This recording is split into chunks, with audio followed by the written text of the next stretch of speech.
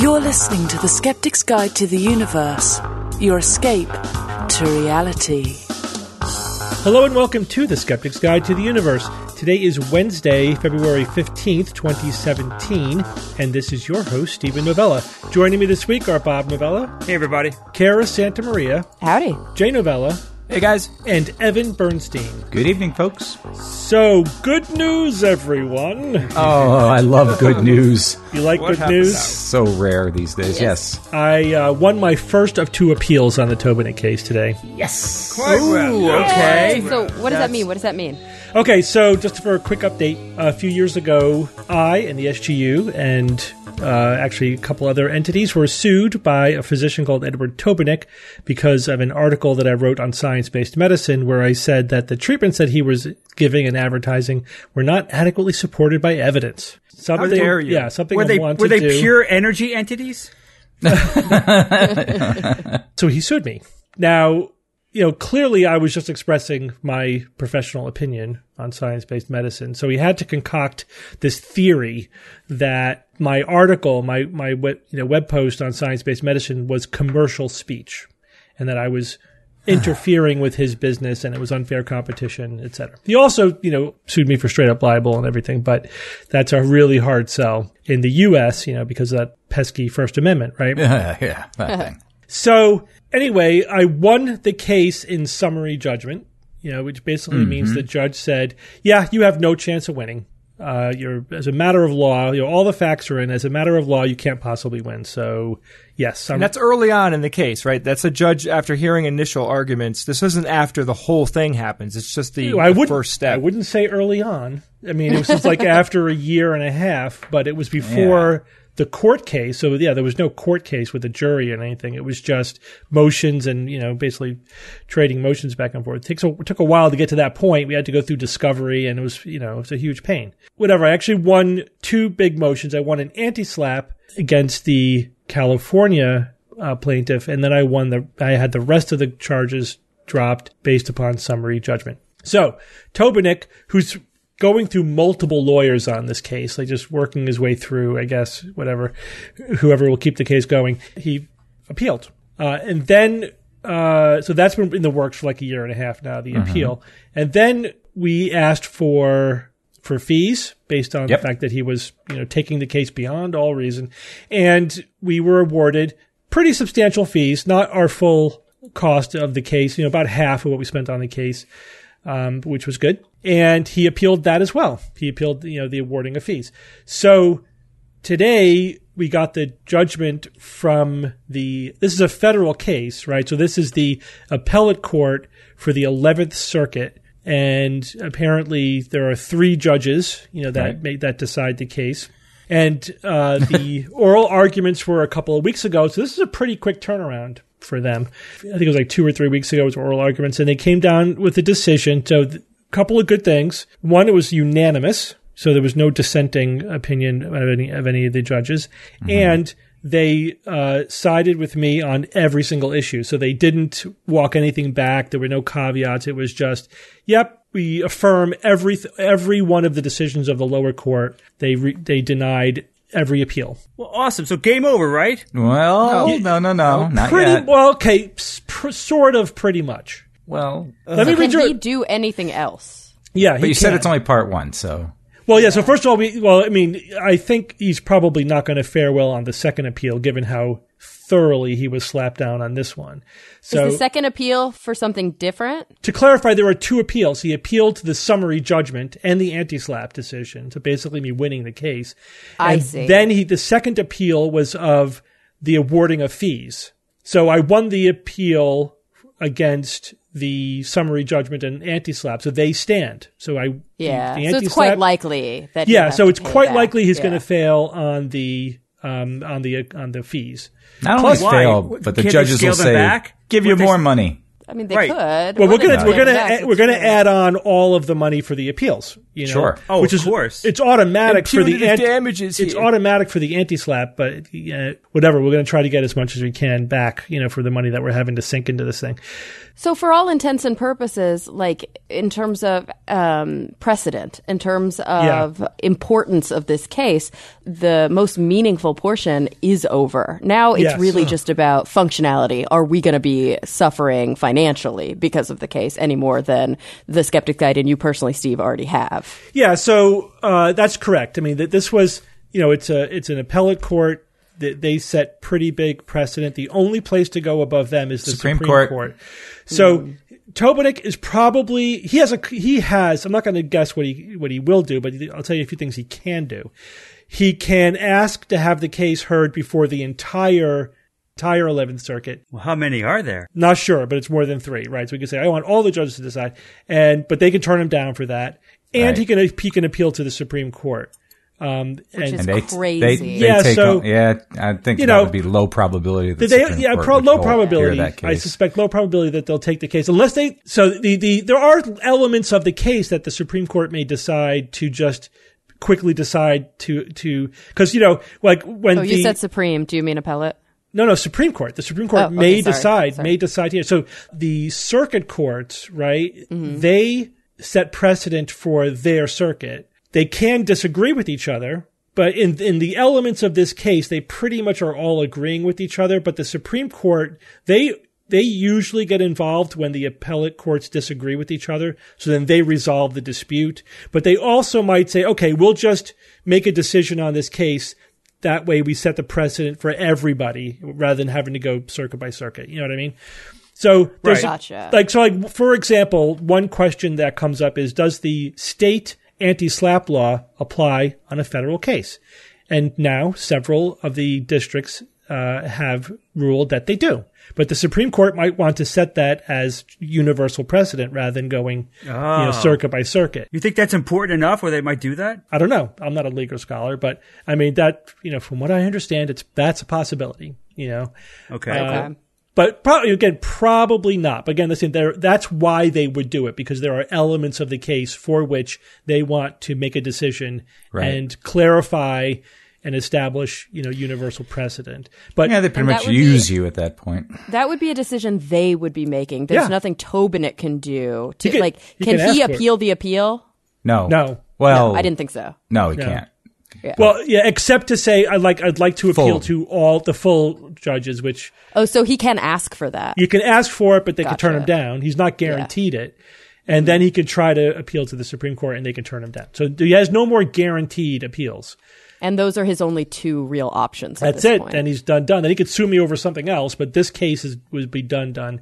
And then in terms of the fees, we're pretty far along on that, but that could be another year, from where we are now. And because the appellate court hasn't yet ruled on the fees, whether it's the total amount or, I'm sure they could change a lot of things, we haven't seen a dime from him yet. Right. No. Right.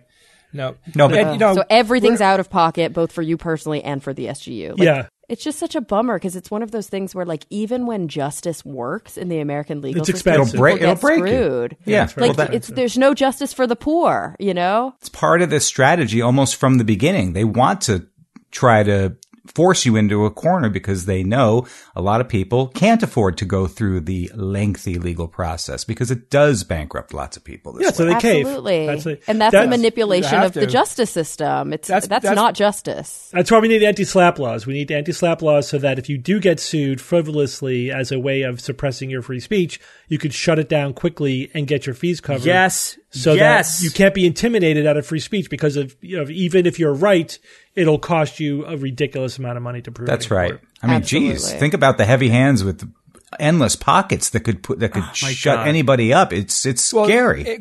It shows you corporations have an amazing amount of power just because they have the legal team and the money behind them. And the other thing about this was the emotional strain of this court case. I mean, I know what it did to me. I can only imagine how much harder it must have been for Steve. There was a good 6 months where I was losing my mind over this. It was so painful to deal with because the injustice was extraordinary. Yeah, it seems like those few times when we see these First Amendment cases, like a young teenager is suing their school because they told them they couldn't wear a T-shirt. You know, these basic free speech cases that kind of capture the attention of the media. It seems like more often than not, those people are on the prosecuting side, and they probably have pro bono attorneys. It just seems crazy that, you know, a 17-year-old or like a regular schmo could afford to go all the way to the Supreme Court. Yeah. Unless there was a group like the ACLU who was doing it pro bono because they knew that setting certain precedent would be important for future litigation. It's just, I don't know. It really bums me out because I have so much faith in this system because there's so many like checks and balances, and that's why obviously this political climate has been really scary for a lot of people because the system itself is being tested. But when you see places where there's such obvious flaws and where such easy abuses can come through, it's disheartening for sure. Let me read you just the one paragraph from the decision because I think this is sort of the critical legal aspect. Is whether or not my article could be considered commercial speech, therefore subject to different regulation than if it was just, you know, private speech. Mm-hmm. Because, you know, we have memberships and, you know, I advertise for like my teaching company courses on the website, you know, so Tobenik had this funnel theory that I was sort of funneling visitors to the websites into this revenue generating activity. And therefore every article I published is therefore commercial speech. This is what they said. To be sure, neither the placement of the articles next to revenue-generating advertising nor the ability of the reader to pay for a website subscription would be sufficient in this case to show a liability causing economic motivation for Dr. Novella's informative articles. Both advertising and subscriptions are typical features of newspapers, whether online or in print, but the Supreme Court has explained that if a newspaper's profit motive were determinative, all aspects of its operations, from the selection of news stories to the choice of editorial position, would be subject to regulation if it could be established that they were conducted with the view toward increased sales. Such a basis for regulation clearly would be incompatible with the First Amendment. Hello, that's what we say from the beginning. Absolutely. Because newspapers sell subscriptions. They have advertising it's one or the sections. Other. Therefore, every article in it, you know, would be therefore commercial speech. Or if you sell a book for profit, the book itself is therefore commercial speech. So the Supreme Court has already decided, no, that's not the case. That would be incompatible with First Amendment free speech if you could so easily transform anything that's even incidentally associated with revenue generation into commercial speech. So that his theory was really doomed from the beginning. Right, but he's continuing to pursue it, and that was also a large part of why I was awarded as many fees as I was, because he would not give up that theory even when it was repeatedly slapped down. It's like, no, here's the law. It's not commercial speech. Stop it, you know, but he wouldn't give it up.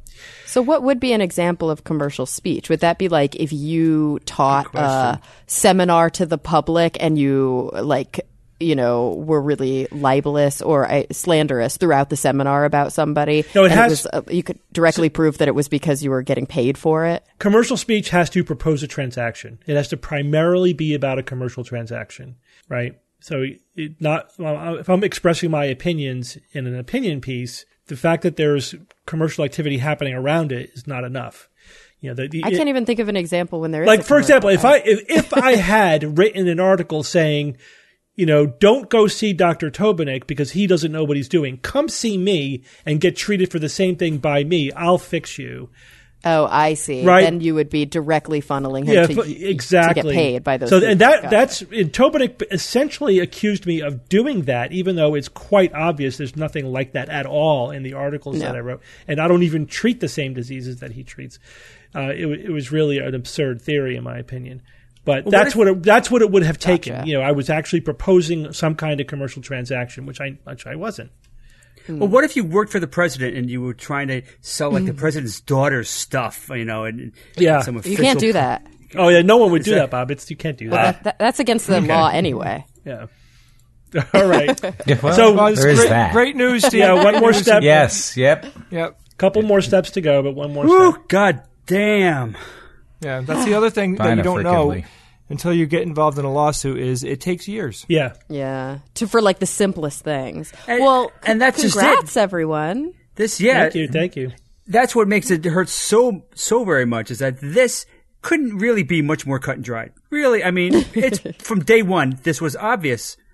Obvious. If there was any nuance or subtlety to it, we could probably double or triple all of this nonsense just because there was a little bit of nuance to it. I don't think it's about nuance. I really think it's about a lack of precedent. That's why, like, the whole point, right, is trying to get these anti-SLAPP proceedings in place. Because they don't exist, it wasn't cut and dry. Well, here's the thing. There always has to be somebody who goes through all the bullshit so that the next person doesn't have to go through the bullshit. Here's why it can take a long time. Because if you come up with, as the plaintiff, you come up with a novel theory, the court really wants to indulge you in that, right? They don't want to shoot it down. They want to say, okay, fine, you have your day in court. You have some theory about how this should all work. Go ahead, convince us. And that takes a long time. Then you get discovery. And just the process takes so long. And before the judge, okay, you've had every chance in the world to explain your theory. I'm not buying it. Wrong. And then he appealed. And there's you go, boom, another 2 years tacked onto the whole process because he decided to appeal. So that's all it takes is just that you have some new point that you want to make, and boom, you could tie things up for years. I don't know. I'm not sure how much I agree with that because then Bob, I'm saying that's the way it is. I'm saying that's the way it is. I'm not saying that's the way it should be. Okay, but then what hope could there possibly be for anti-SLAPP everywhere then? If that's the case, well, because the anti-SLAPP is doomed from the beginning. No, it's not, because the anti-SLAPP is a law that specifically cuts through all that. It says that before you get to do anything, you have to prove you have a case. And if you don't meet that minimal proof, then you lose and you pay the other guy's fees. Right. Boom. That's it.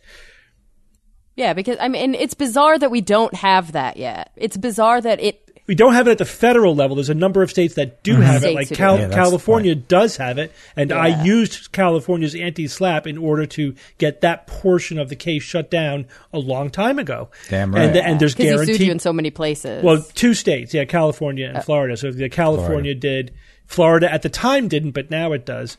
But we really need to get one in every state. And then there's the question of should we have a federal anti-SLAPP, which was interesting. It could convert all of these cases to federal cases, which might be a good thing, but might be.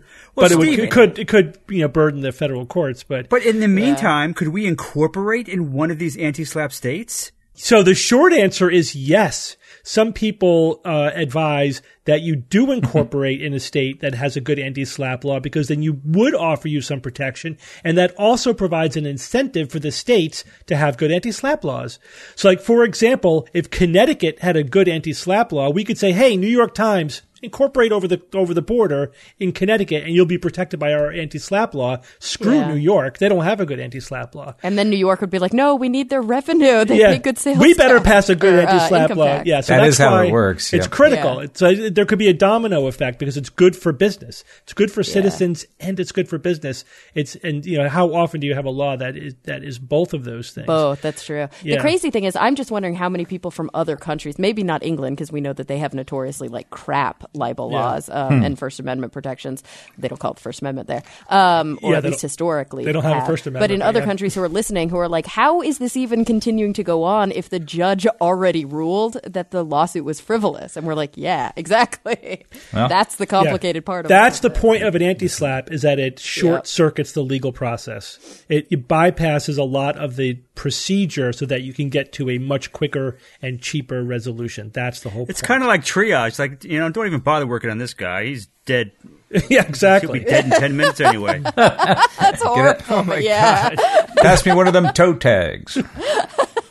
Well, that's how triage worked on MASH, right? Remember? Yeah, exactly. Everything I learned about triage, I learned from MASH. Yeah. Just write on their foreheads in lipstick. Yeah. Wasn't that? No, that's Band of Brothers, but yeah.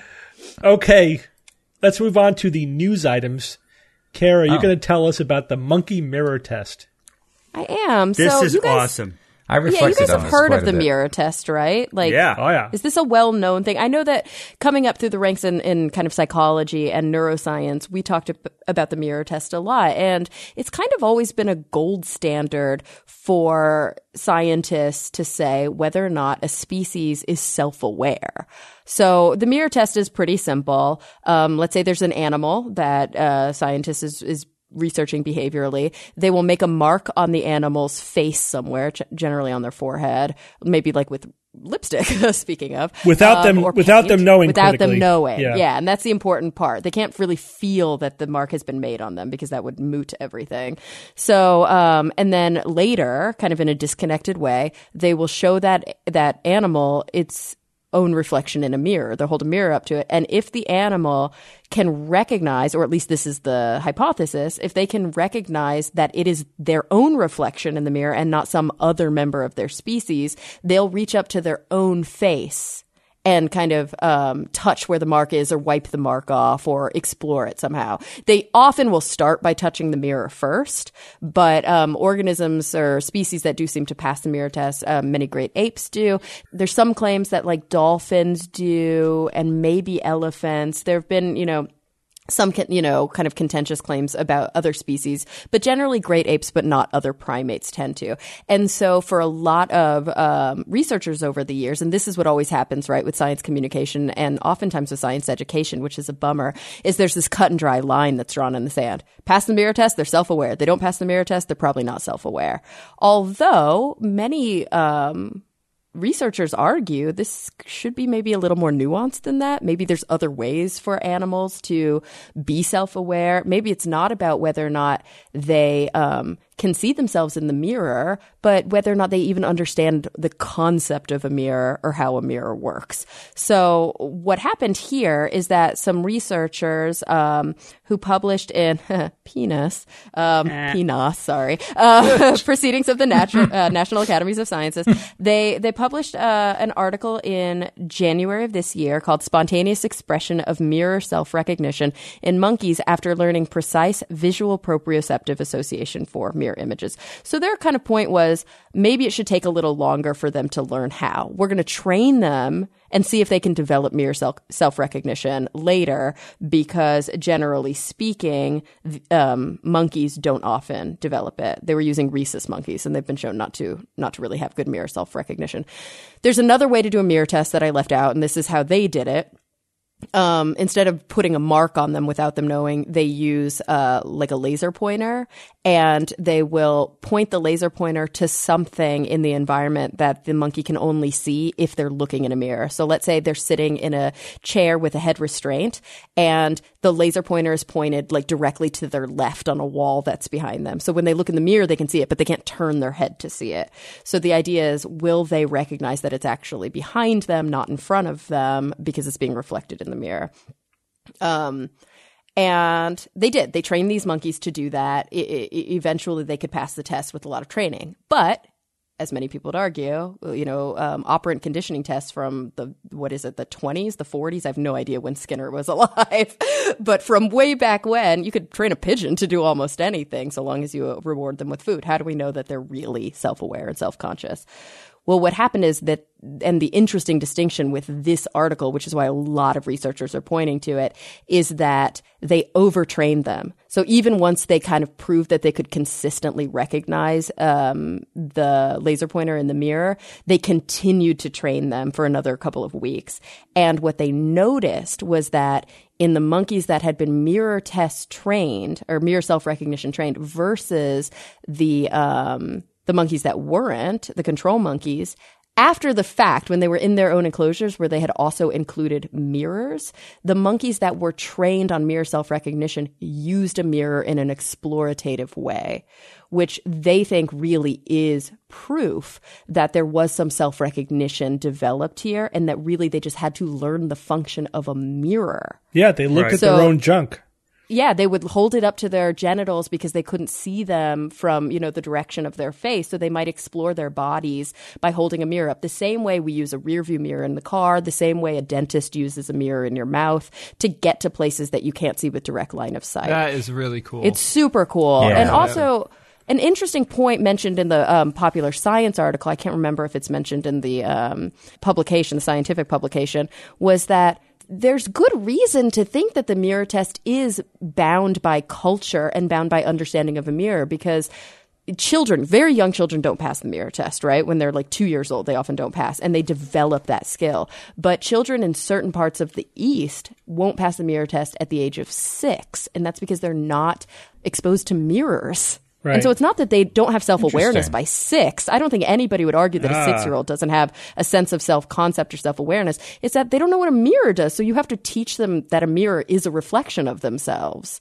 before. Of course, we can teach them that quickly with language, but you can't do that with monkeys. So it's pretty interesting. I have a question about killer, though. I'm interested to know, Steve, if maybe you have insight into this. Because it's always a given when I read these articles. They always say, just like how your dog looks in the mirror and thinks it's another dog. They always say that. Dogs don't pass the mirror test. They look in the mirror, they think it's another dog. When killer looks in the mirror, it's like he's not seeing anything. He doesn't react. It's almost like the mirror is part of just an extension of the wall. Because I've tried to hold him up to the mirror and kind of train him and point to things and have him react. It's like he can't see a mirror. Maybe What he's is that nearsighted. about? Is he a vampire dog? Maybe there's I a know. reflection? Isn't that weird? Clearly. You just have to be very cautious. And this is I think the lesson of this article.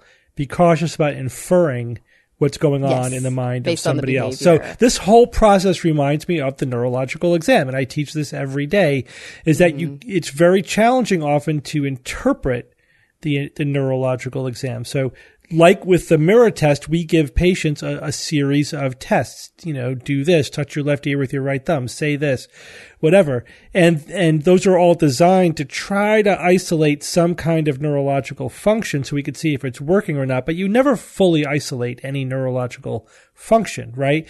Yeah, you have to correlate it with like imaging and with other things. Well, it's not even that. Just in the exam itself, you have to correlate it with other parts of the exam.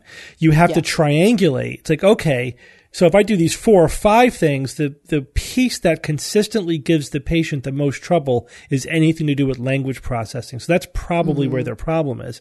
But each task may also involve vision or attention or working memory, right? All these other things are involved with any of the tasks. Yeah, and they may be culturally bound. They may rely on certain senses that maybe are dulled that have nothing to do with the brain. Right. So with these monkeys, you don't know that. So saying that, an animal either has or doesn't have a sense of self is a really abstract idea. And, I would be very cautious about inferring that they don't. I mean, I think it's a lot easier to say that they do. Like if Would you say they're on a spectrum, though, Steve? Yeah, well, first of all, that's no, I absolutely. think most people think that continuum. animals.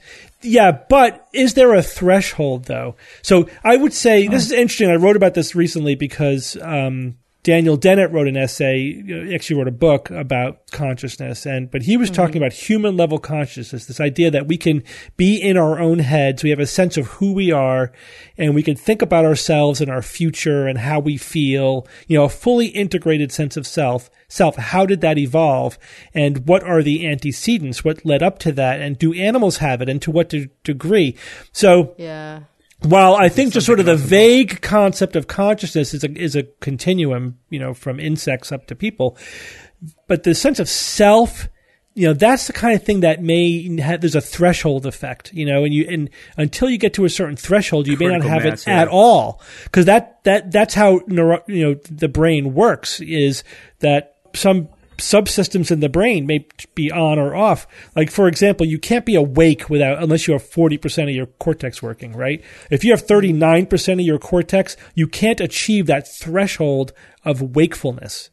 Really? Wakefulness is a threshold phenomenon. Maybe having a sense of self is also a kind of threshold phenomenon. And so it may not be just a pure continuum, but we don't know because we can't read the minds of other animals. So, Yet. That's the problem. There's no construct validation. Yeah, exactly. You will never know unless an animal can tell you. So you have to infer based on behavior, Right. which has always been a problem in behavioral psychology. It doesn't mean that we shouldn't still pursue it. It doesn't mean that we don't get It's just really really great insights. slow. And that's why I think that researchers and then science journalists by proxy just have to be really, really careful with the language that they use. Like, this shows that the monkey is capable of recognizing itself in a mirror. Then this shows that the monkey is capable of using that mirror recognition further to explore other aspects of their body, which shows some higher order processing. Sure, nobody would argue with that. Does it mean that they have the capability of like what Maslow called self-actualization? I don't know. Are they contemplating their own death? I don't know. Those kinds of questions are right. Well, having a sense of are self interesting. and having a sense of time are two different things. That's true. Being able to think about yourself in the future You could have a sense of self without being able to think what's going to happen to me tomorrow. Mm-hmm. Yeah, because some elephants might seem to have a contemplation of death, but they might not have as much reflection that we might, quantify. And like dogs, that is a good example of a dog. Every time I come home, it's like I've been gone for a month. Yeah. Right. He's always so excited to see me, whether I've been gone for 5 minutes or 5 hours. I know that my dogs, they jump on me like I was in Afghanistan on the mission every for single 2 time. years and coming back. And you see those videos. You see those videos and it's funny because they break your heart and you're like, oh, that dog, he's missed him so much. And then you realize he doesn't know how long he's been gone. I know. You guys know that there is one non-mammal that's passed the mirror test? One non-mammal? You're right. I was like, dolphins, derp. Yeah. Mammals can't live in the ocean. Can you guess? There's one, it was magpie. It was a bird. Magpie. Yeah. Good. But yeah, that would make sense, right? We've seen a lot of like really advanced. But they have really good problem solving. So are they just doing really good problem solving? Or are they tricking? Yeah. Are they so many ways you could break really it down? Good. Yeah. Think and about really that tiny brain. They've got the tiniest brain. What the hell? Yeah, but their brains are so different than mammalian brains. That's it. It's organized differently. All right. We're going to talk about immigration and crime. This is obviously a very hot topic political issue, but there's a very specific empirical question at its core, and that's all I really want to talk about. Often I will become interested in trying to answer one very narrow empirical question. Like a little while ago in a discussion, it came up, what was the effect on employment of raising the minimum wage? And you might think that there's a really objective answer out there, but I honestly, I could not convince myself that I knew what the bottom line answer to that question was. I'm sure people are going to email me and tell me they know the answer, but you're probably cherry picking because they're probably convincing themselves. And it's always more complex than you think. And that's because it's economics. Basically, you could talk to a liberal economist and they have one answer. You talk to a conservative economist, they have a different answer, and that's basically where you end up. And it's hard to find an objective answer to that question. But anyway, this question is: do immigrants commit more crimes than native-born citizens? And I'm going to restrict this to the United States because that's a tough enough question without trying to answer it for different countries. And you can break down immigrants into legal and illegal immigrants. Interestingly, I know a lot of people want to use undocumented immigrant as sort of the politically correct term, but a lot of the literature just says legal versus illegal because it's a little bit more technically correct. So I'm just going to use that terminology non-judgmentally. That's what's in the technical literature. So, and by the way, what's interesting is when I wrote about this and I posted on Facebook, so many people thought they had to be so clever by saying, well, if they come into the country illegally, by definition, they've committed a crime. So it's 100%.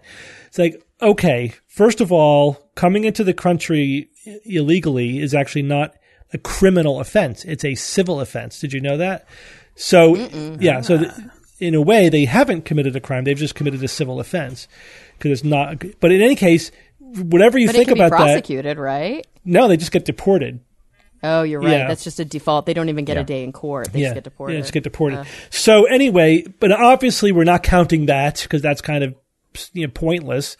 The whole point is, are they a menace? Are the immigrants here either legal or illegal? Are they in any way a burden or a menace? Are they committing more crimes than people who were born here? Yes. Do we have to protect our borders because it is unsafe for immigrants to come into this country? Yeah. That's really the question. This is a really hard question to answer. Is the short answer is it's really hard. It's any sociological question where you're asking what's happening out there in the real world. Don't expect an easy answer. It's going to be very difficult. What was one thing I was surprised about when I really dug through the data is that we don't have ironclad statistics on people in prison. And I'm like, well, why the hell not? Why wouldn't we know? We intake them. Yeah, we intake them. Fingerprints. Why wouldn't we know? There has to be everything? An inventory, essentially, right? I mean, it's like the one thing we should have an inventory for. Yeah, we must. You would think this would be just a central database. hub of data for it, right? But apparently, a lot of the studies had to basically ask the inmates, if they're native born or not, and it was self-report. So I was shocked. Really? We're going on self-report for somebody that obviously went through the court system. And I mean, how do we not know everything about them? I don't get it. But anyway, I guess they're just not keeping it in a database, So, but there are databases, but the databases are imperfect, or it's only certain counties, or it's only federal versus state, and every way you slice it up differently, you get different answers, and they don't agree with each other, and so it's a quagmire. Basically. It's a quagmire. I read through a very good summary from a few years ago that went through basically every single study, what it showed, and what the flaws in the study were, and there isn't a single study without a significant flaw, which means that you need to really triangulate. You need to say, okay, where's the overlap? Yeah, right? Where's the overlap? Meta-analysis. Yeah, where are things pointing? Are they triangulating in any certain direction? So here's a couple of bottom lines that I found. So if you just look at prison populations, you get some mixed data, but it does appear that overall, especially if you here's one key. If you further break it down by demographic, immigrants commit fewer crimes or are less represented in the prison population than native-borns of the same demographics, right? So in other words, if you compare the same socioeconomic status, the same, the same race, but native-born versus immigrant, some studies show that the immigrants are like way like an order of magnitude, fewer crimes. I wonder if age has anything to do with that. In age, other words, exactly. The age does, because there's a huge peak in age around 16 to 18, and then it trails way off. And so, there's also lead time. Maybe they're just not here long enough to be work their way through the system.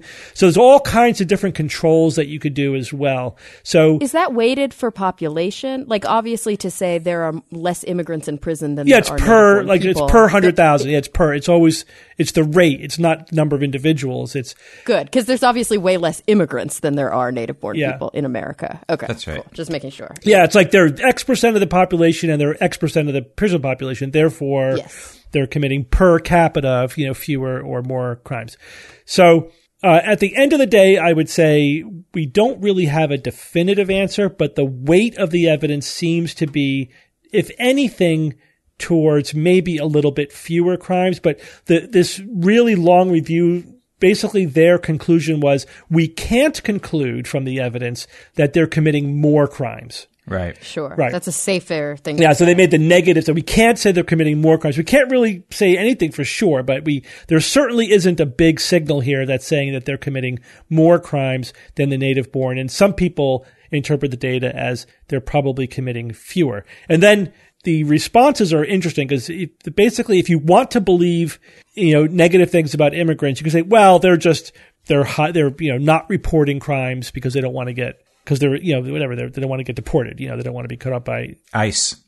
Yeah, they don't want to be caught up by ICE. It's like, okay, but they try to control that in the data, and that they look at lots of different kinds of crimes. So you can't, but people were so willing to cherry pick to make the outcome whatever they wanted to for political reasons. Yeah. It's very interesting. Yeah. Now, the thing that triggered my recent deep dive into this was a recent study which looked at the data in a different way, which is great. The more different ways you could look at the data, the I think better answer we can come to. They said, all right, we're not going to look at individuals. We're going to look at cities. And we're going to ask the question, do cities that have more immigrants, and most of these studies did not distinguish legal from illegal. It was just, were you born in the United States or were you not born in the United States? Not really discriminating how you got here. Citizen versus non-citizen? No, just were you born in the U.S. or not born in the U.S.? Because you could be not born in the U.S. and a citizen, right? I understand. That's why I wanted to clarify that. Yeah, so it was not citizenship. It was just where were you born, basically. And then they said, all right, do cities that have more immigrants have more or less crime than cities that have fewer immigrants? And the reason they did this was because some people argue that, well, even if the immigrants themselves are not getting caught for crimes as much as the native born, maybe because they're not committing as many, or maybe because whatever, they're hiding better or underreporting, but because they are a strain on the city's resources, overall the conditions will deteriorate, and that will be reflected in more overall crime in the city. So they looked at a data set for 40 years of data up through 2010, and what they found was a pretty consistent negative correlation, meaning that cities with more immigrants had fewer crimes It had less crime. So that kind of supports that end of the spectrum. And they said the results were very solid, and it was a huge data set. And they looked at both violent and property crime. So it was, not just they looked at let's see, violent, property, and also like drug related crimes and things like that from 1970 to 2010. So that was interesting. Huh. So yeah, very, very interesting. So again, this is an area that still needs more study. It's amazing. It's not amazing. It's predictable how political it is. But it is a very empirical question. You think we should be able to answer this question, but because it's sociological and it's, real world type of question, it's actually very difficult. But hard to tie down. But here's the thing. With all the evidence that exists, you cannot say that illegal immigrants are criminals, right? That they're committing more crimes than the native population, that they're importing crime. Right? They actually are no different than native born. And by some ways of looking at the data, they actually commit less crimes, And that is typically the political argument for minimizing. That's one. It's one. There's one more question that has been addressed in research as well. There's another study which asked a very interesting question. Okay, so illegal aliens are, it looks like they commit fewer crimes overall than native borns. Why is that? Is it because we're deporting the criminals? Or is it because they're self-selected? Or there was some other variable? Is it because of lead time or something else? And what they found was that you cannot explain the decrease because of deportation. So it's not that we're deporting the immigrants who are criminals. And they said that the best interpretation of the data is that they're self-selecting. Obviously this is not universal. There are, people come here to sell drugs, but a lot of the immigrants who come here are self-selected for, wanting to work and, improve their family and better their life and are just not criminals. It's not a random sampling of the population. It's actually a less criminal sampling of the population because that, for whatever reason, motivates them to come here. Yeah. What if more people just embraced that possibility and said and believed it, or even knew about it? That's the problem. It's one aspect of it, Bob, too. There are other socioeconomic factors at play, but we're talking about specifically criminality in this particular but I think example. if you put out a poll question asking that, most people would say no way, and they wouldn't believe it. And Bob, it takes a long time to change perception. I mean, think about how many years it takes for people's perceptions to change over social issues like this. I mean, think about homosexuality as an example. Well, I just had to read about the study, and now I believe it. Didn't take me long. Yeah, but Bob, that's you. You're a trained skeptic, and you've trained yourself to be able to change your opinion with evidence. The average person, they're basing their feelings and their thoughts on their emotions and on what they want. We should get our voices out there and train other people. Maybe do a podcast or something. Yeah. So listen, half the reason why I wanted to talk about this, one is just an interesting empirical question, and it's a good exercise in how complicated sociological data can be. So if you just forget about all the political implications, just try to answer that question. It's really interesting.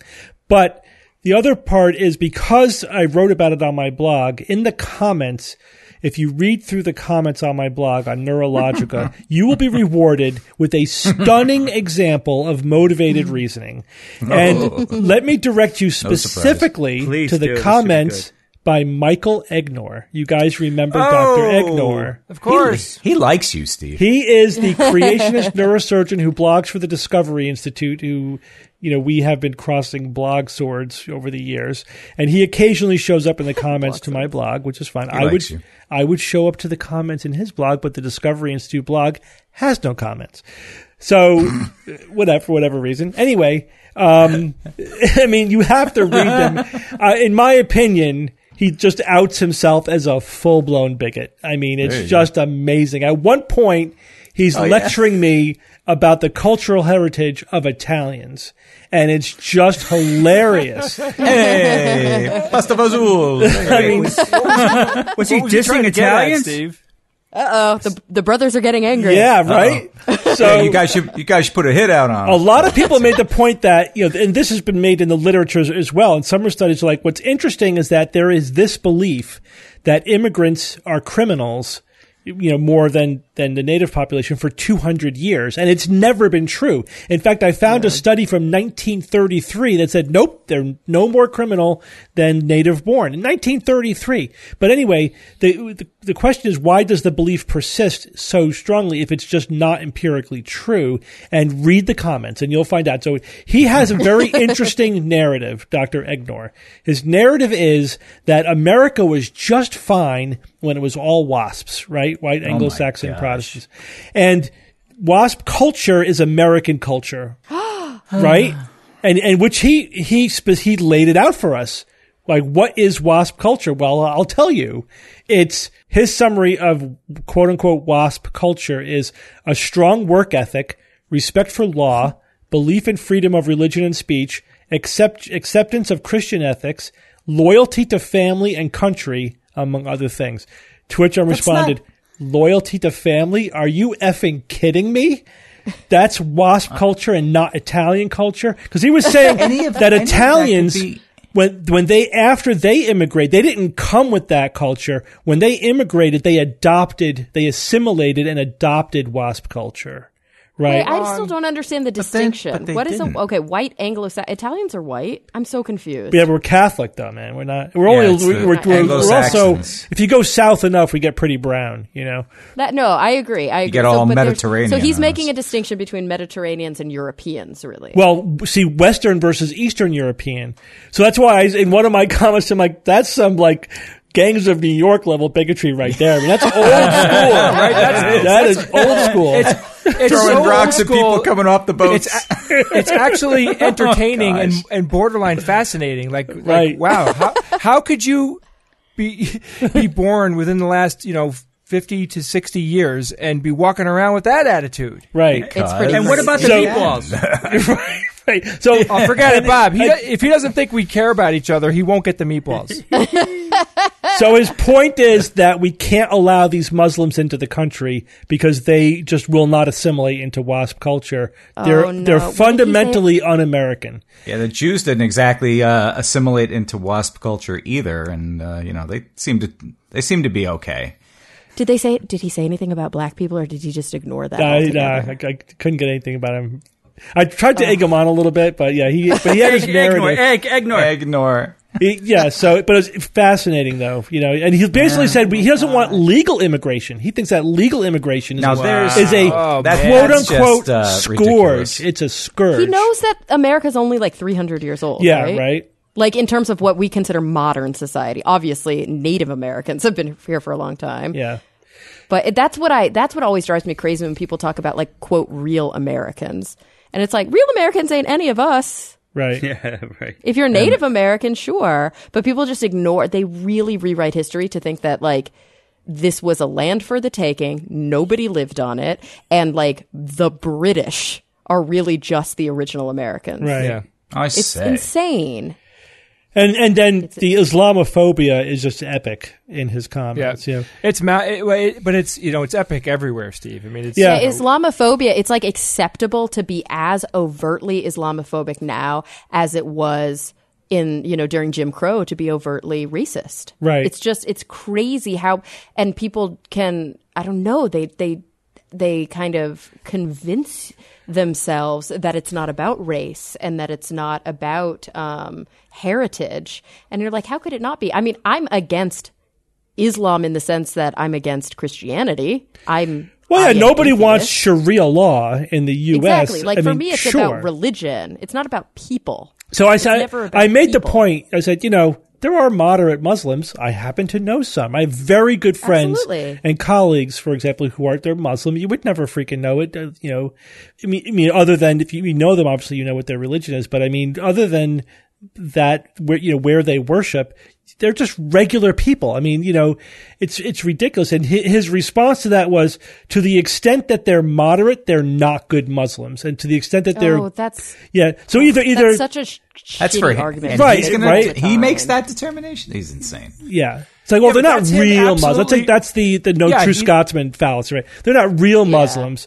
Real Muslims are all these horrible things, and if they're not those horrible things, they're not a real Muslim. So he's rejecting the information. That's what that is. Rejecting the information. He basically said, If the studies show that immigrants commit fewer crimes, the study's wrong. Period. Yeah. He just flat out rejects it because he doesn't like the results. And you said this guy is a neurosurgeon. Mm-hmm. People pay him to operate on their brains. Well, Carson operate on brains too. I know. It scares me so much. Being a good surgeon is largely about having technical expertise. Yeah, that's true. I mean, even a physician, we've talked about this on the show. Many physicians are not trained in the sciences. Yeah. You can be pre-med in school and get a minimal education in sort of scientific reasoning and mostly focus on sort of the A and P aspect of biology and not really have a good understanding of the scientific method. Yeah, you could be a technically proficient professional but not a critical thinker, obviously. Well, everyone, we're going to take a quick break from our show to give you a brief announcement regarding our ad agency, Podcast One. They want you to do a brief survey to help us get more targeted ads into the show. Yeah, and guys, it won't take much of your time at all. Less than 5 minutes. It's short and it's completely anonymous. And in filling out this survey, it's going to help us make sure that the ad companies that we choose to work with are aligned with your interests. So here's how it works. You need to go to www.podcastone.com/mysurvey or go to www.podcastone.com and click on the survey banner. If you've already filled out a survey in the past, we thank you, but we still need for you to do it again. So thanks ahead of time for taking just a few minutes to fill out the survey. It'll really help us to make sure we're putting the best ads in the show that we can. All right, let's get back to the show. All right, Jay, I understand we're going to start editing people, making designer babies, using CRISPRing up all these babies. What's going on? About damn time. Well, all right, so before we get into the details, I'm going to ask you guys some questions. I want our audience to ask themselves these questions and see if you get a few answers set in your head before we get into the discussion. I think you might be surprised. Do you think editing the DNA of embryos is a good or bad idea? Sure. Yes. Good. Wait, answer the question to yourself, please. Oh, I'm sorry. Mm-hmm. Yeah. This is more for when we talk about it. You can compare your preconception to after you hear the news item. To our post-conception. Right. All right. Do you think it's inevitable that we're going to be editing DNA? To yourself. Steve, you're actually behaving like my 4-year-old son. Yeah. How extensive do you think that I want cookies?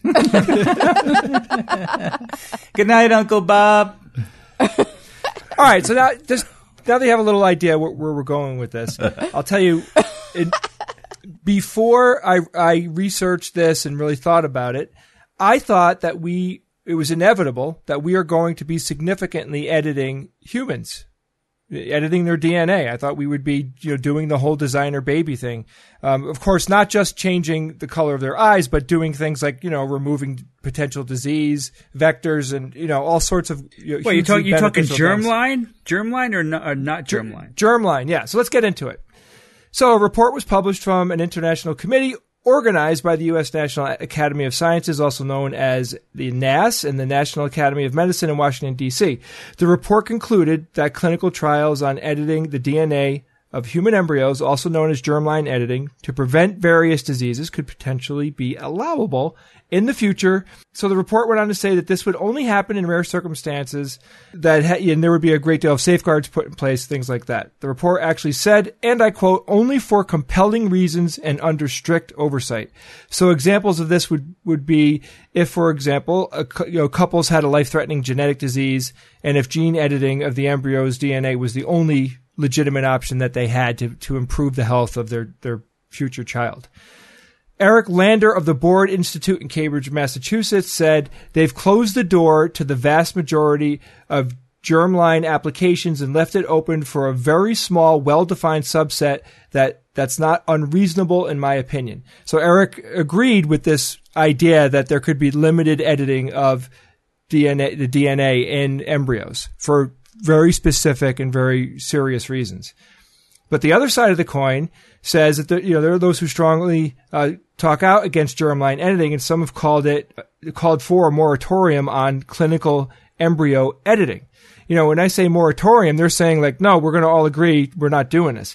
Marcy Darnofsky said in response to the report, "We're very disappointed with the report. It's really a pretty dramatic shift from the existing and widespread agreement globally that human germline editing should be prohibited." This person feels that the conclusions that the report states open the door for future germline editing. And when I say future, I mean looser restrictions and, that slippery slope idea where eventually anything would be okay. And so this is an example of the fact that there's a growing debate in the scientific community over this. I mean, they're really starting to get into it because the technology is here with CRISPR. It should be addressed. I agree with that. It does need to be discussed without question.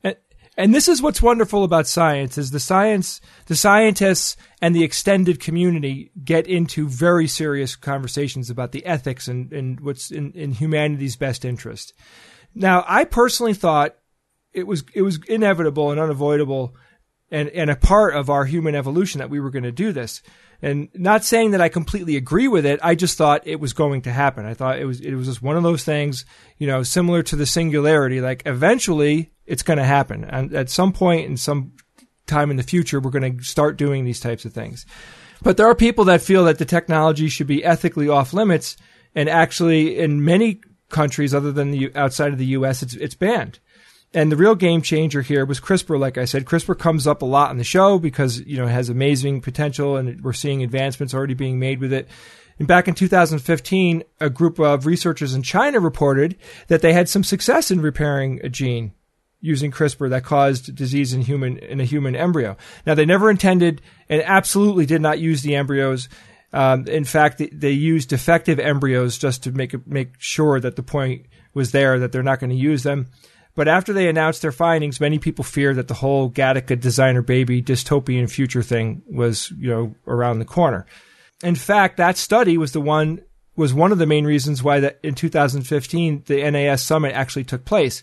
And that summit concluded that further germline editing is a bad idea until more research was done. And then they also wanted to do safety investigation and impact on society as well. So here's the circumstance that they're saying, and I'll go into more detail now. Like here's a real world example of this potentially could be when we would use the germline editing.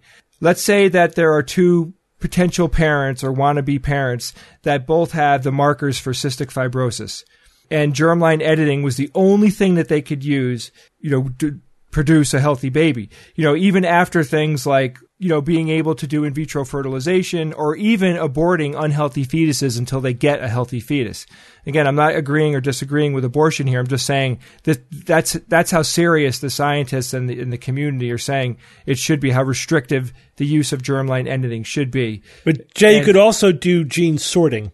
So you're not changing the genes, you're just guaranteeing that you're going to get, like everyone has two copies of the same gene, two alleles. And if one is good and one is bad, you just say we want to make sure that the kid gets the good one. Right. So let's say Huntington's is a better example because that's a dominant thing. So even if you did gene sorting, you couldn't not have a baby with Huntington's. Depending on if you're both heterozygous, I guess you could. But if one of you is homozygous, you're screwed. So I ask you guys, let's put the question to the table here now. So the report was saying that they're very much against germline editing being used for mundane things like physical traits. Okay. And, stuff like eye color, height, superpowers like flight and the ability to control time. Mm-hmm. These are... They explicitly said we don't want flying babies. And to bend metal. Right. That is beyond the pale. And they don't want people meddling with the past. I agree with that. Meddling with the past? Yeah, like time travel. Yeah. God, the scientists have come up with some cool stuff lately. We need a moratorium on time travel to the end of the universe. Because if it doesn't incorporate all of time, then it's pointless, right? Yeah, it has to. Yeah, all space and time. Yeah. Whoa. So I thought about it. So now I'm sitting there and I'm really thinking, like, how do I feel about this now? Like, I do understand why they want to limit people literally like dialing in what they want their kid to be like, because I could think of a lot of reasons why that would be bad. So Jay, we have to point out that the primary objection is that once the gene editing is done, it can get passed on. So basically, it gets into the human population. Without a doubt, yeah. Yeah, so it's not self-contained. It's not just Not something individual. you're doing to your child. You are introducing that genetic information into the human population. No way you're going to really be able to track that, for too long, Yeah, in the lab, Right. usually when you do things like this, which we don't do with humans, but you mentioned that one case, like you said, with the humans, they were defective embryos. Or if you're using mice, you might alter their genome so that they were sterile. Sterile, yeah. Yeah, that's pretty common. But this is what I predict is going to happen is that, and this is following along what I've predicted previously, is that they'll pick the low-hanging fruit first. So they'll say, okay, for horrible genetic diseases, we will allow either gene sorting or gene editing so that you can correct those horrible genetic diseases. If you could prove it's entirely safe, So we'll get that. We'll cross that threshold. Whereas Huntington's disease, sure, we can make that go away. Tay-Sachs, whatever. Take the most horrible genetic diseases and we'll edit them away. And then once they do that for 10 years, 20 years, 50 years, at some point we will have been doing that to so many babies, curing so many genetic diseases that the safety will be proven. And then the safety objections will kind of fade away, which means that the threshold for what we'll allow will get lower and lower. Then it'll be more not so horrible diseases. And then what about genetic predisposition to diseases? What about just atherosclerosis or those alleles that increase your risk for Alzheimer's disease? How low are we going to go? I don't really see an end to that once it really proves that it's safe and effective. And maybe there shouldn't be. So, but is that going to be 100 years from now, 200 years from now? It's hard to say. But because this obviously will take. It'll take generations because it's like, you need to know that people, live their life without becoming horrible monsters, right? I mean, obviously scientists will be confident about that, but I mean, we're talking about convincing the public. It's kind of like test tube babies, Yeah. Yeah. It's like GMO GMO foods. Like people still think That's what I was Franken thinking food. about. They think we're going to incorporate fish genes into our own Fish DNA tomato. from eating a tomato. It takes a couple of generations for it to become accepted and people will realize it's not Frankenstein's monster. And then the objections will fade away. Well, what about this? Instead of doing is there anything that you can do with germline editing that you just simply can't do to an embryo that's already set? What do you mean? And so instead of doing germline editing, you just fix a baby. You directly edit their genes without doing any germline editing. But that's still gonna. No, I know what Bob is saying. Bob is saying you wait for a later stage and then you edit the stem cells that are going to make the liver or whatever, or the brain, but you don't edit the cells that are going to make the sperm or the eggs. Right, so exactly. their kids don't get the edited gene, but it'll be enough of it in their body. But so many of these catastrophic disorders, I mean, tell me if I'm wrong, Steve, but so many of these catastrophic disorders, if you were only going to target like a certain organ system, they're just so widespread that like if your lung has, cystic fibrosis turned off, but your liver and your esophagus still has the blueprint for cystic fibrosis, I think you would still get cystic fibrosis. It might be a different version of the disease, but I don't know if you could pinpoint every somatic cell and none of the germ cells. It depends. Like obviously for things like in the brain, you could just target the brain. You don't really need to do anything else. So it's really disease by disease. Like how plausible is it to do the somatic cells, enough of them that and again, for some of them, it's just that you're not making something. You just need enough of your cells to be making it and you're fine. It doesn't even have to be every somatic cell. 7. I understand that NASA is seriously considering a mission to Europa. Seriously considering it, not just a lunar reconnaissance mission, but actually a lander mission. Yay, finally. Awesome. They received... Yeah, but it's not going that deep. It doesn't matter. It doesn't need to. It does. This has been a fight from within NASA for ages. It has been, but we're here. I mean, I don't think we've had anything kind of like this since the Viking program. going to Mars. I think that this is what we're going to equate this one to, because NASA received their science report on the Europa lander concept just a few days ago. And I'll just read you some of the highlights from their own news brief on this.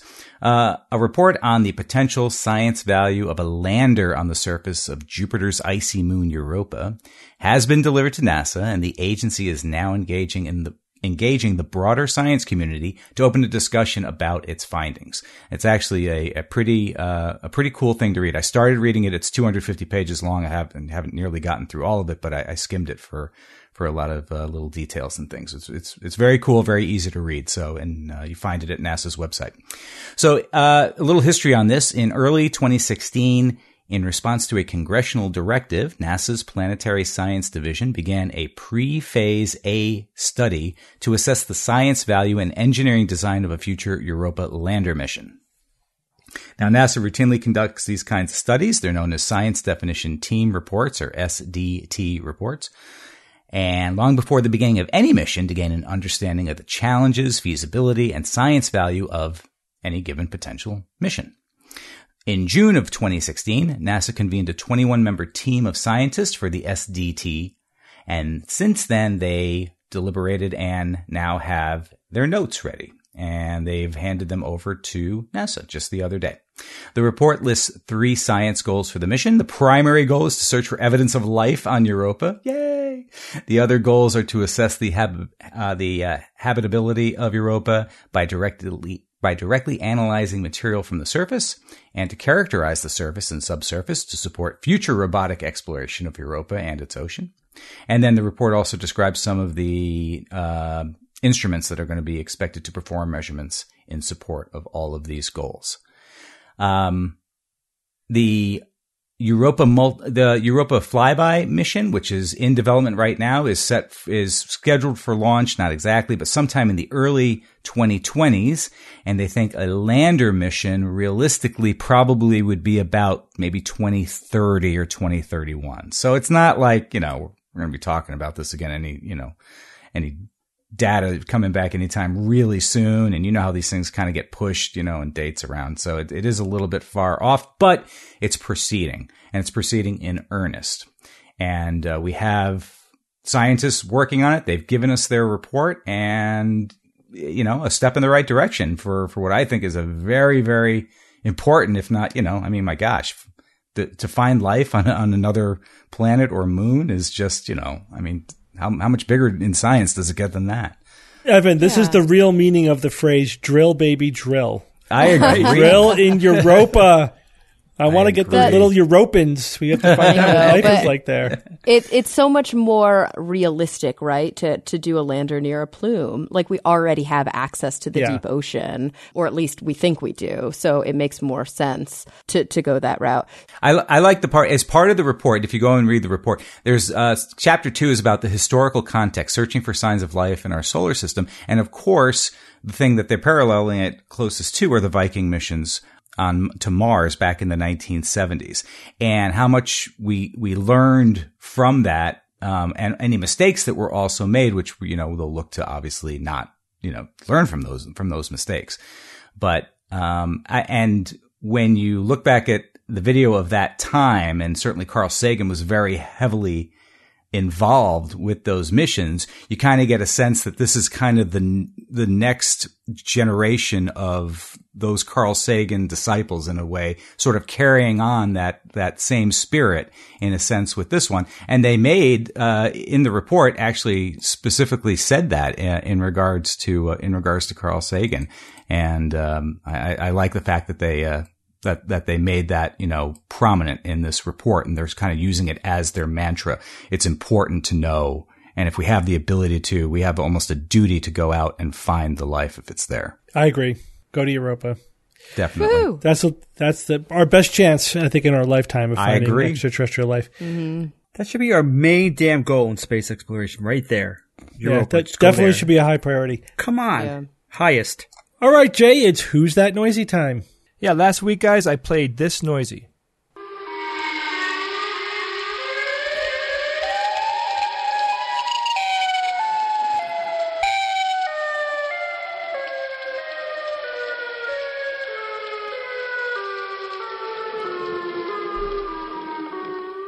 almost has a Doppler shift quality. I like to it. It's very dark. That high pitch, then it kind menacing. of tails off in more in a Yeah, low it's pitch. like a Doppler shift in a minor key. A Doppler shift of a British police car going by. It does have Yeah, a little like- bit of a European siren vibe to it. Yeah, it's like a drunk British police car. Yeah, okay. Or like a any funeral guesses, dirge though, by guys? a British Yeah, police that car. was my guess. I don't know. Okay. All right. So, would you believe if I told you that is a tornado warning signal? Okay, I believe Yeah, you. but is it somebody driving by a tornado warning signal? No, not at all. It doesn't have anything to do with the Doppler effect. So this was Okay. sent in by a listener named Harlan, and Harlan wrote, he said, the sounds are intended to sound disconcerting and off because they are meant to alert the citizens to impending natural disasters. If you are interested in potentially airing this, I can do further research, blah, blah, blah, blah, blah. Where is it? Because So this is a tornado warning signal in Chicago. Gotcha. Because the tornado warnings in where I grew up, where I heard them all the time growing up, because Dallas gets hit by tornadoes a lot, or that DFW area. They have a vibe to that, but they don't have that weird minor key, untuned piano tone. I don't know if that's a regular thing. That It's a Chicago thing. it's a Chicago thing. From what I found, it's a lot of people from Chicago wrote in and said it, so that they've all heard it. Oh. Not many, no emails from really anyone else saying From that Tornado they've Alley. heard that. Yeah. But wait, actually, I'm wrong. I did get a couple of emails from people that were, I think, outside of Chicago. But they used to live there. So the winner from last week is Nate Hahn, and he said today's noisy is the Chicago tornado siren. Han! A notable guest, this was from a listener named Nick Campbell. Nick said, I work at a chemical company that produces titanium dioxide and titanium tetrachloride. This week's noisy is the major alarm that sounds when there is some sort of accident or chemical release. Oh my gosh. For example, a crack in piping caused by chlorine gas to be released. Employees must report indoors to the nearest rally point shelter. I hope that never happens. Yeah. Maybe just a drill, but that's it. Oh gosh. It's a weird sound, it's kind of spooky in a sense, but I think it's meant to just catch your attention. Yeah. I want to yeah. hear it again. Yeah. And Evan, I think we always hope that something we have to do a drill on doesn't actually happen. Well, okay.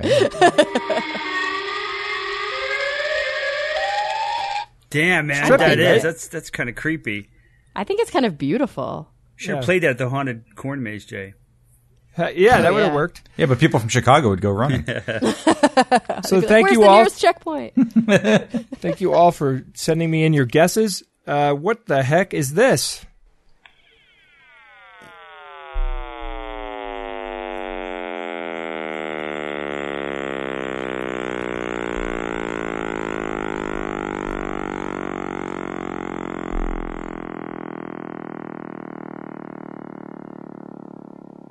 That was sent in by Bob Wagner. What is that? Yeah, That sounds man. an awful lot like a theremin being played down to its lowest tone. That is a very theremin vibe to me. It does, and that's not correct. Dang it. That's my get. That's your one hint, Kara. I expect you to win next week. Right.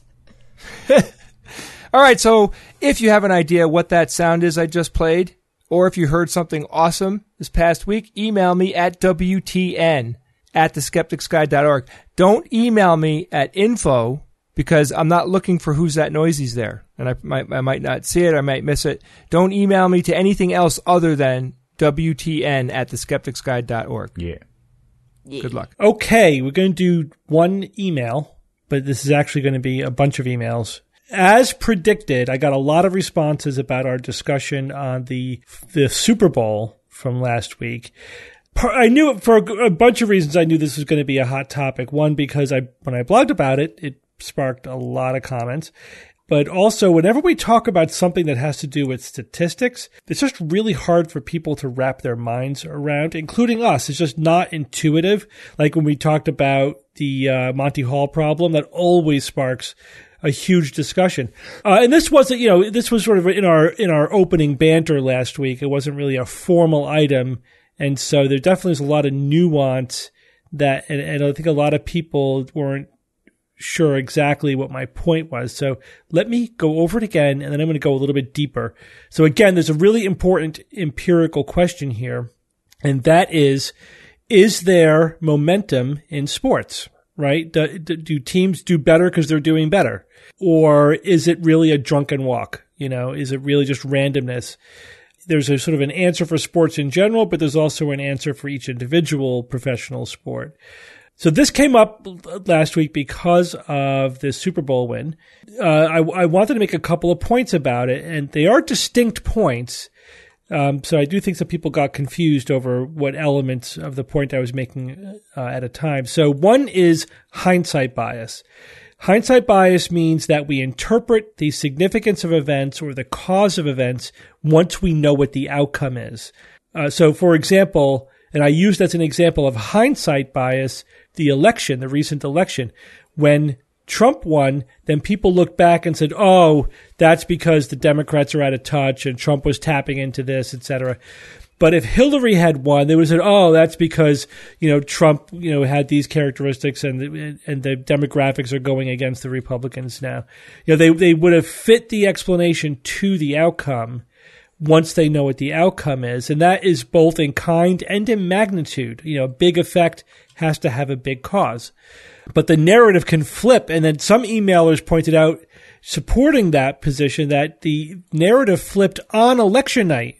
The pundits were all, when it looked like Hillary was going to win, they were talking about how the Republican Party is crashing and the demographics are going against them. And then when it looked like Trump was going to win, they talked about how out of touch the Democrats were. And you know what I mean? So they literally flipped their narrative in the course of a few hours to fit the facts as they were evolving. A lot of people thought that means that these factors aren't real. And that's not the point at all. All of the factors that people might point out may be legitimate. It's a question of emphasis, right? It's saying this was the cause of the outcome, when in fact all of these things may have been in play regardless of what the outcome was.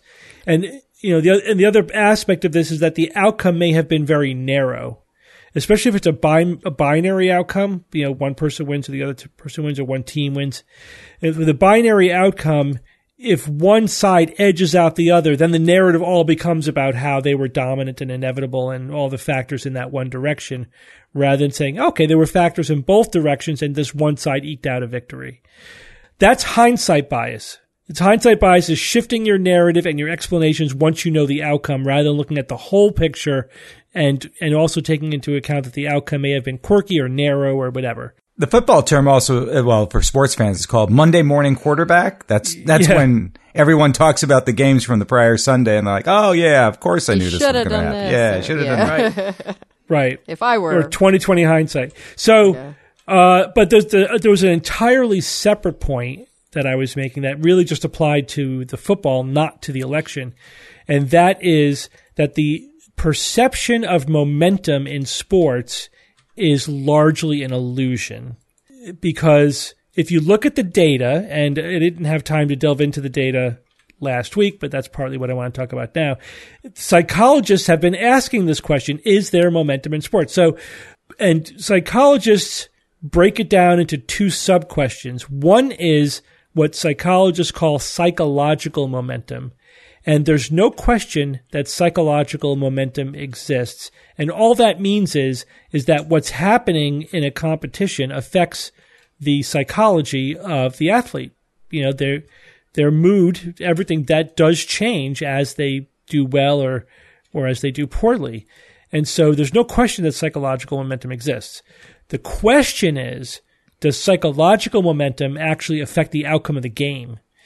So again, a lot of the emailers were basically justifying psychological momentum, and we're not really addressing the point, which was, yeah, sure, but does psychological momentum have a measurable impact on the outcome or not? And so let's look at the data there. Again, I don't think we have a 100% definitive answer, and you'll see why in a moment, but I do think that we have a pretty good answer. So if we go sport by sport, let's start with basketball. And there the momentum question comes down to shooting baskets in a row, right? If you make a basket, are you more likely to make a basket on the next throw? Or if you miss, are you more likely to miss on the next throw than if you had made one?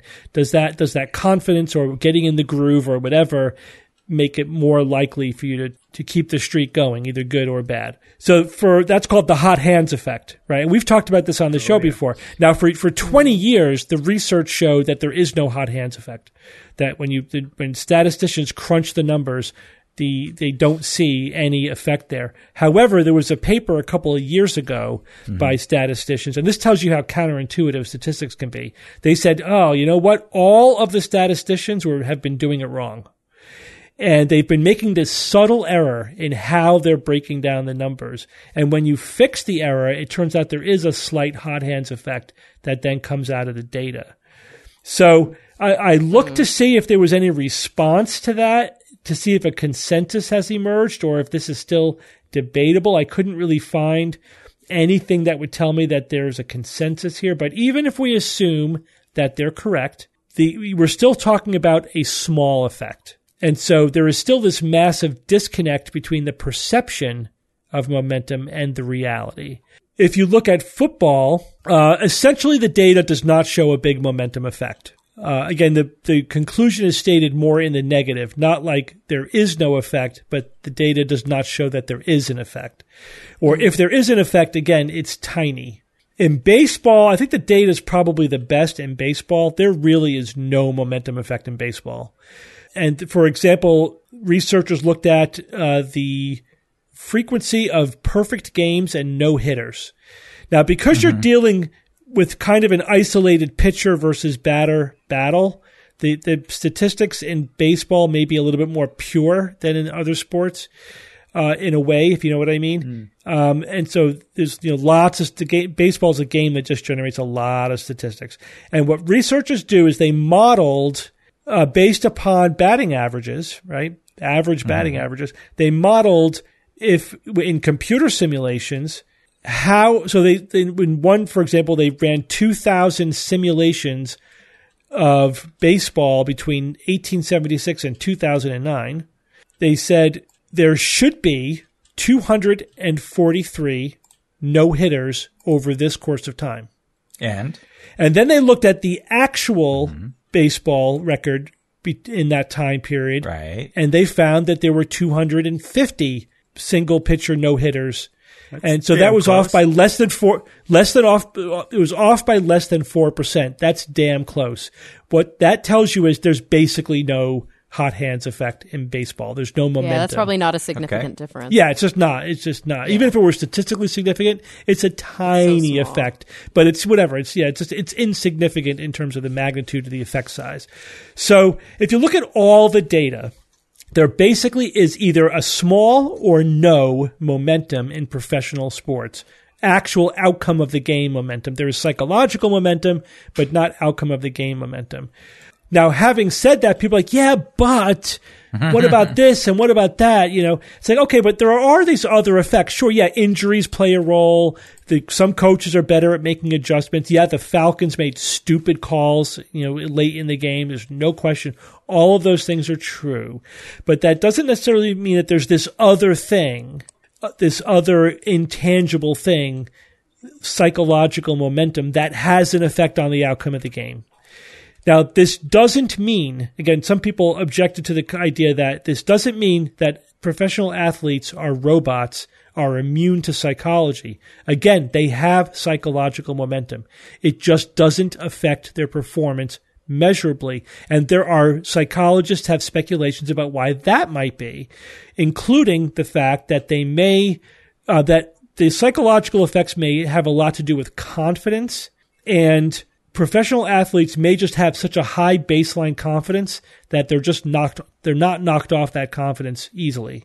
And the other thing, which I think we talked briefly about, Kara, I think you brought up briefly last week, is that when you get really good, when you hyper train at a physical activity, it becomes very subconscious. Yeah, it's like automated. Yeah, it's automated. If you're a concert pianist, like it's going to take a lot to make it so that you actually pause in the middle of a. Yeah. You could actually play on even if you get distracted by something. Exactly. It would take a big deal to make you screw up. Exactly. That's a really interesting effect. Steve, remember I remember years and years ago we figured out how to solve Rubik's cubes. So we kind of, you have these algorithms of twists and turns that you do to get the colors to match. And we didn't touch it for 20 years. And then when I picked it up again, I realized that I could almost solve it still. I could solve the first 2 rows. And, so I would try to, do what I remembered. And when I try to remember the precise moves that I made, when I tried to analyze it, I stopped myself. I couldn't figure it out. I had to do it completely unconsciously. When I tried to understand every move I made, it fell apart. Mm-hmm. It's like paralysis analysis, right? So it was so cool. You have something so internalized that you can't vet it. It's just like, it is what it is, and you can't dissect just it. Let it take over. Yeah. Let's go on with science or fiction. It's time for science or fiction.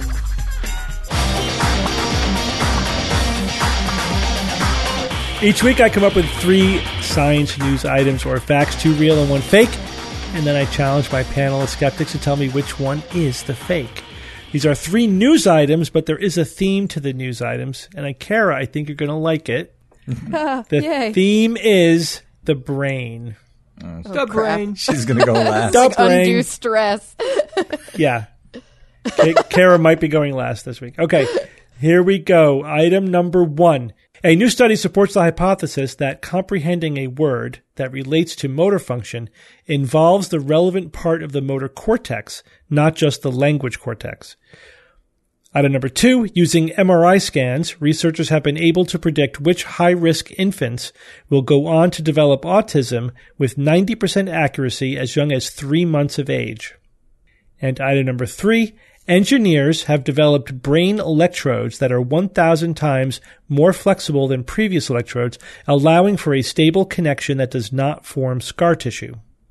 Bob, go first. All right, so we got this first one here. Let's see. New study supports the hypothesis that comprehending a word that relates to motor function involves the relevant part. Wow, interesting. So, but I'm not sure if I'm buying that. Interesting. Let's look at the second one here. The high-risk infants will go into develop autism. 90% accuracy. Yeah. All right, I can kind of see that because we know, that doesn't surprise me. As we all know, it's not related to vaccines. And that's got a strong genetic component probably, so it doesn't surprise me that they could potentially see it very young. Okay, that's good. I'm buying that one. Let's see. You got these brain electrodes, 1,000 times more flexible, stable connection, no scar tissue. That's fantastic. Wow, that would be so nice. They all seem kind of plausible to me, but so I'm going to say that I don't think the motor cortex is going to be significantly involved in dealing with word understanding. So I'm going to say that that's fiction. Okay, Jay. So this one about the motor cortex, comprehending the word, that to me it seems so blatantly not true. But it's fascinating if it is true. I mean, what would be actually happening there? The motor cortex is communicating probably to the language cortex, I would imagine. No, I don't know. I mean, you just think that they wouldn't be mixing like that. Okay, next one, the MRI scans. These researchers were able to predict which high-risk infants will go on to develop autism. So of course, I'm looking at this saying, well, what are high-risk infants? Just they're at high risk for developing autism, obviously. I didn't know that people were high risk for developing autism or not. I didn't know that existed. But okay, yeah. So what Bob said was, using the MRI scan, you could see that there might be structures in the brain that would point to it. Okay, that's interesting and seems plausible. And then this last one, the one about engineers developing brain electrodes, I absolutely believe that. I have no reason to think they didn't do it. I mean, 1,000 times more flexible than previous electrodes. Yes, I could see that. I could see that with new materials. They came up with something. So it's between the first one and the second one. There's just something about that first one that seems so damn obvious, right, Bob? Like the motor cortex is perceiving, it's comprehending the word. You mean the one Bob brain chose as fiction? Yeah. Well, it says that it involves the relevant part of the motor cortex and not just the language cortex. What the hell is going on there? All right, I agree with Bob. That one's a fiction. Okay, Evan? Okay, the motor function involves the relevant part of the motor cortex, not just the language cortex. If they're saying it passes through sort of the motor cortex and almost sort of on its way, like a pathway to the language cortex. The two are linked somehow. The next one, MRI scans to predict with high-risk infants will go on to develop autism. 90% accuracy. Ooh, as young as 3 months of age, using MRI scans. At 3 months of age, how developed is a brain at 3 months? It's hard for me. I don't know. Kara might know. Wouldn't that be kind of early? In other words, the brain's still doing, I don't know how much change goes on. It must be significant, that you're reading something at 3 months of age, but, comes 6 months, comes 12 months, the same MRI scan may come up with something different. I don't know about this one. The brain electrodes 1,000 times more flexible than previous electrodes. I have no problem with that. Stable connection does not form scar tissue. Okay, I suppose so. I'll buck the trend. I'll say the MRI scans, 90% accuracy, 3 months of age. I think that one's the fiction. I think that's too young. And Kara. I mean, my first instinct is to say that the brain electrodes is the fiction, just off the bat. There's a hypothesis that comprehending a word that relates to motor function involves the motor cortex, not just the language cortex, and a new study supports that. Absolutely. I would never in a heartbeat flinch at that. Association is so important in the brain. Nothing is like truly, truly focal. Yes, we've got Broca's area and Wernicke's area, and we do have studies that show destroy Broca's area, you can't physically talk. But those things are very close together. Broca's area is frontal, but it's a little lower. Motor cortex is kind of a strip that's just right above it. And then you have some language stuff that's happening kind of in the temporal area. I get the question here is that it's comprehension versus motor speech, because speech is involved in the motor cortex. Talking requires the motor cortex. But comprehension, they're just so intimately related, that I absolutely think that would show up also in the motor cortex, the comprehension side of things. I also think that the autism one is quite reasonable. I don't know if 90% accuracy is right. It's hard for me to point to that, but I think that researchers have developed markers of autism. I can't remember what, but something about like brain size, maybe a certain area of the brain is supposed to be bigger. We definitely know there's like a mirror neuron situation. Like there are some physical markers. You're right, 3 months is young, Evan, and then engineers have developed brain electrodes that are 1,000 times more flexible. That to me is crazy. 1,000 times, that's 3 orders of magnitude more flexible. Electrodes are already really flexible in the brain. Like you can get them down into places when you're doing these like Parkinson's surgeries. You can get them down like into the areas that you want them to. And not forming scar tissue has nothing to do with how flexible the electrodes are. This is why I don't get this one. Scar tissue happens in the brain. And if we could figure out how not to form scar tissue in the central nervous system, we could solve a lot of problems with connecting severed axons and nerve tracts, which is a huge problem with like losing motor control. So I don't know. This one just seems like weird. Like it doesn't even really make sense to me. So because of that, I'm going to go with that. But if I'm wrong, don't hate me. All right. So good. So you guys are covering all your bases, which is awesome. But now I'm scared because I'm on an island. All right. Well, only for a few minutes. Since we're all over the place, I guess we could take these in order. Number 1, a new study supports the hypothesis that comprehending a word that relates to motor function involves the relevant part of the motor cortex and not just language cortex. Bob and Jay think this one is the fiction. Evan and Kara think this one is science. And this one is science. Sorry, guys. Yes. Kara's right is exactly right. Never doubt the whole networking thing in the brain. This is cool. Now, I said, supports the hypothesis. So it certainly doesn't prove it, but the prediction that was made by the hypothesis was supported by the study. What they did is very cool. They used transcranial magnetic stimulation. I love that. They used that to inhibit the functioning of the motor cortex. Ooh, that's scary. While they gave the subjects a task. The task was to tell if a series of letters formed a word or didn't form a word. Now, some of the words were related to physical tasks involving the upper extremity, and some were not. So the hypothesis was if the motor cortex is at all involved in understanding in processing the language. When we inhibit the motor cortex, it'll affect the motor words, but not the non-motor words. Cool. And that's what they found. That is intense. That's I love exactly these what they weird found. Yeah. magnetic stimulation knockout studies. They're so cool. It's fascinating. It's great. It's great that they can even come up with that study. It's clever. Yeah, it's and clever. think that. It's very Yeah, clever. very clever. What the hell is going on there, though, Steve? That's crazy. I know. Well, it's crazy because you're not a neurologist, and I think that's It's crazy, but it's so not crazy. It is not. So the thing is, I know you have to get away from this simplistic module conception of how the brain works, where this piece of the brain does this one thing. The brain is so massively networked. Yeah, there are modules, but those modules are networked. Even Kara, like Broca's area, the recent fMRI study showing that, oh my God, there's language processing happening with speech that's like not in sync with the Broca's area. So there's something more complicated going on. The language area of your brain, Wernicke's area, that's sort of the lexicon, right? That's where the word salad area. Yeah, that's when when it's damaged, you get word salad, because that's the part of the brain that translates ideas into words and words into ideas, right? If the idea is an image, how does Wernicke's area understand the concept of an image? Well, because it recruits and networks with the image center of your brain.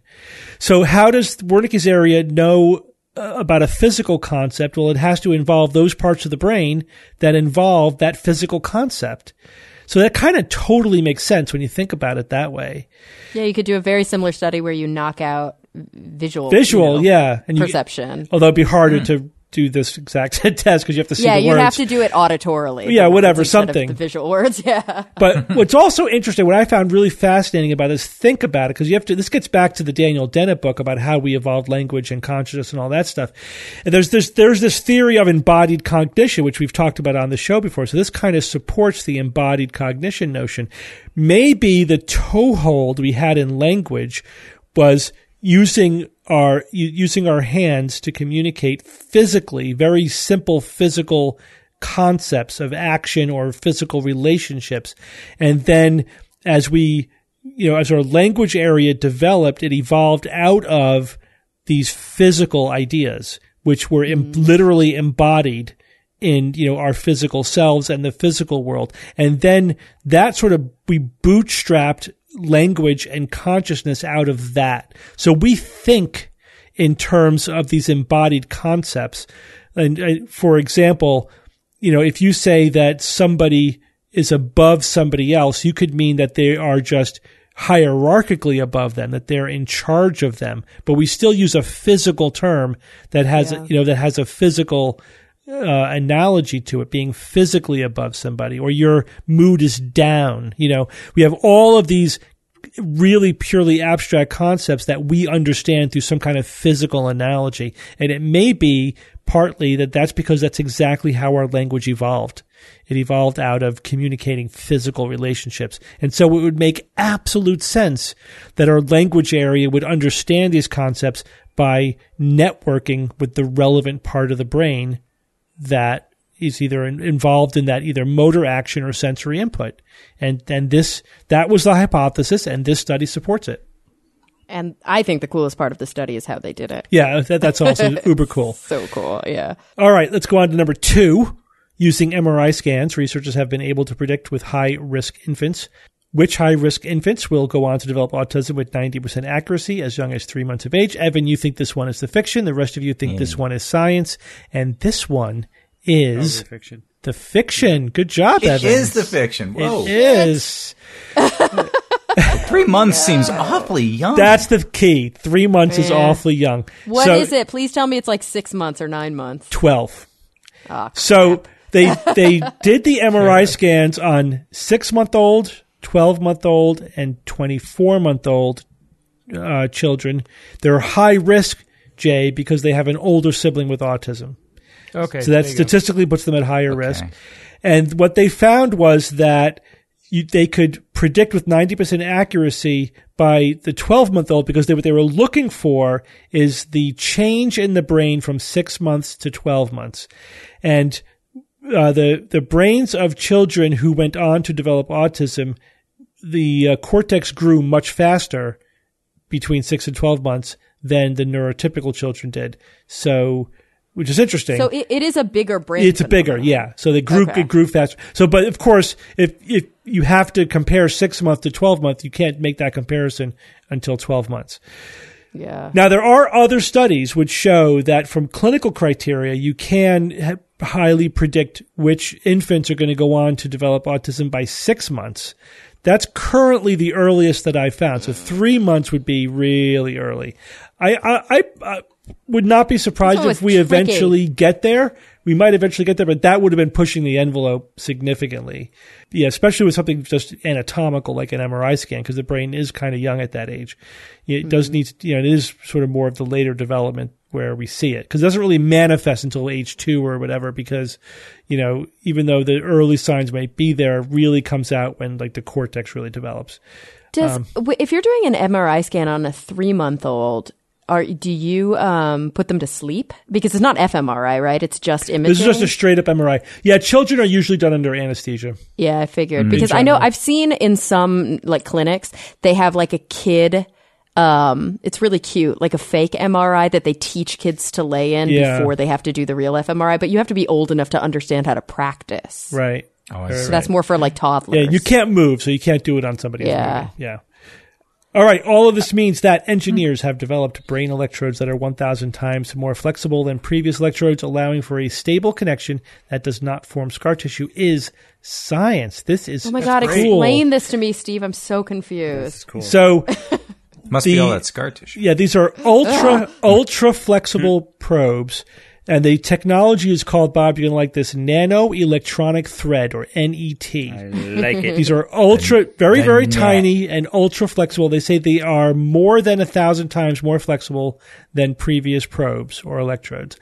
Now, the reason why the hyper flexibility is so important, Kara, is because these are tiny electrodes. They're designed to record from a single neuron. Whoa.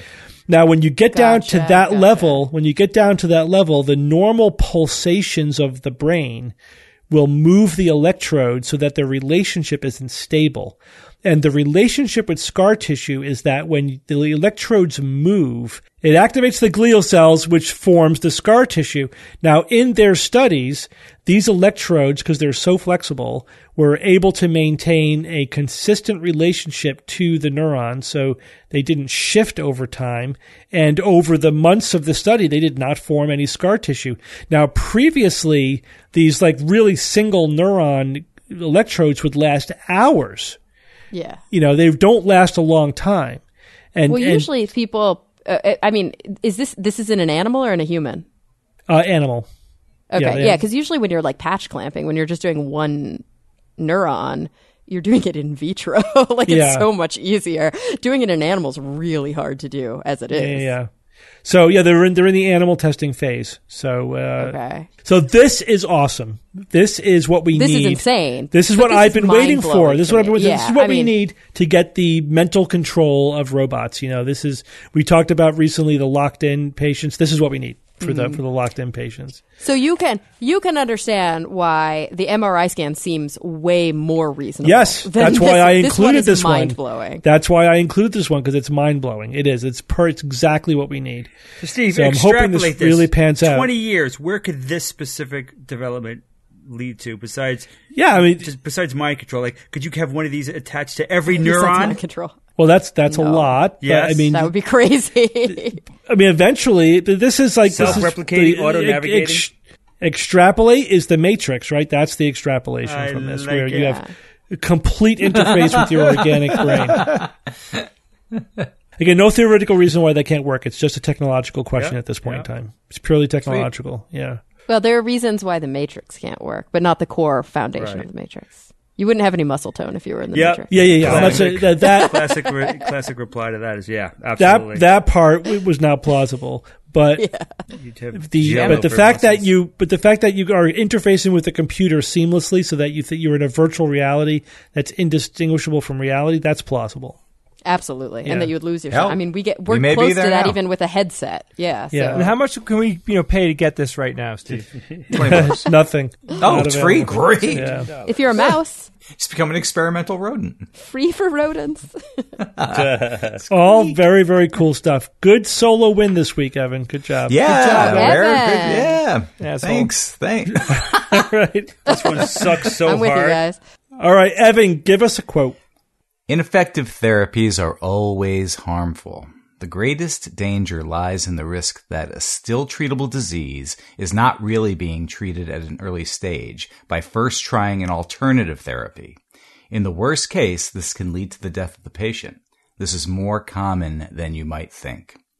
And that is from the website at the Association Against Quackery, which is in the Netherlands. And this society was established in 1881. It is considered to be the oldest continually running skeptical organization in the world. That's awesome. And they specialize on quackery, alternative medicine, and a lot of the things we touch upon on this very show. Yep. So They're a good group. 1881. I love that. I Yeah. love that an organization's been around continuously for the better part of 130 plus years. Yeah, that's longer than us. We were formed in 1996. Yeah. That's so they've more got, than 100 years more than us. Yeah. We have a little ways to catch up. If they Absolutely. started a podcast in 1881, oh man. We'd never catch up. I think we have more podcasts than them, so I think we're okay. we're doing our part. All right, thanks, Evan. Thank you all for joining me this week. You got it. Doc. Thanks, Steve. And until next week, this is your Skeptic's Guide to the Universe. The Skeptic's Guide to the Universe is produced by SGU Productions, dedicated to promoting science and critical thinking. For more information on this and other episodes, please visit our website at theskepticsguide.org, where you will find the show notes as well as links to our blogs, videos, online forum, and other content. You can send us feedback or questions to info@theskepticsguide.org. Also, please consider supporting the SGU by visiting the store page on our website, where you will find merchandise, premium content, and subscription information. Our listeners are what make SGU possible.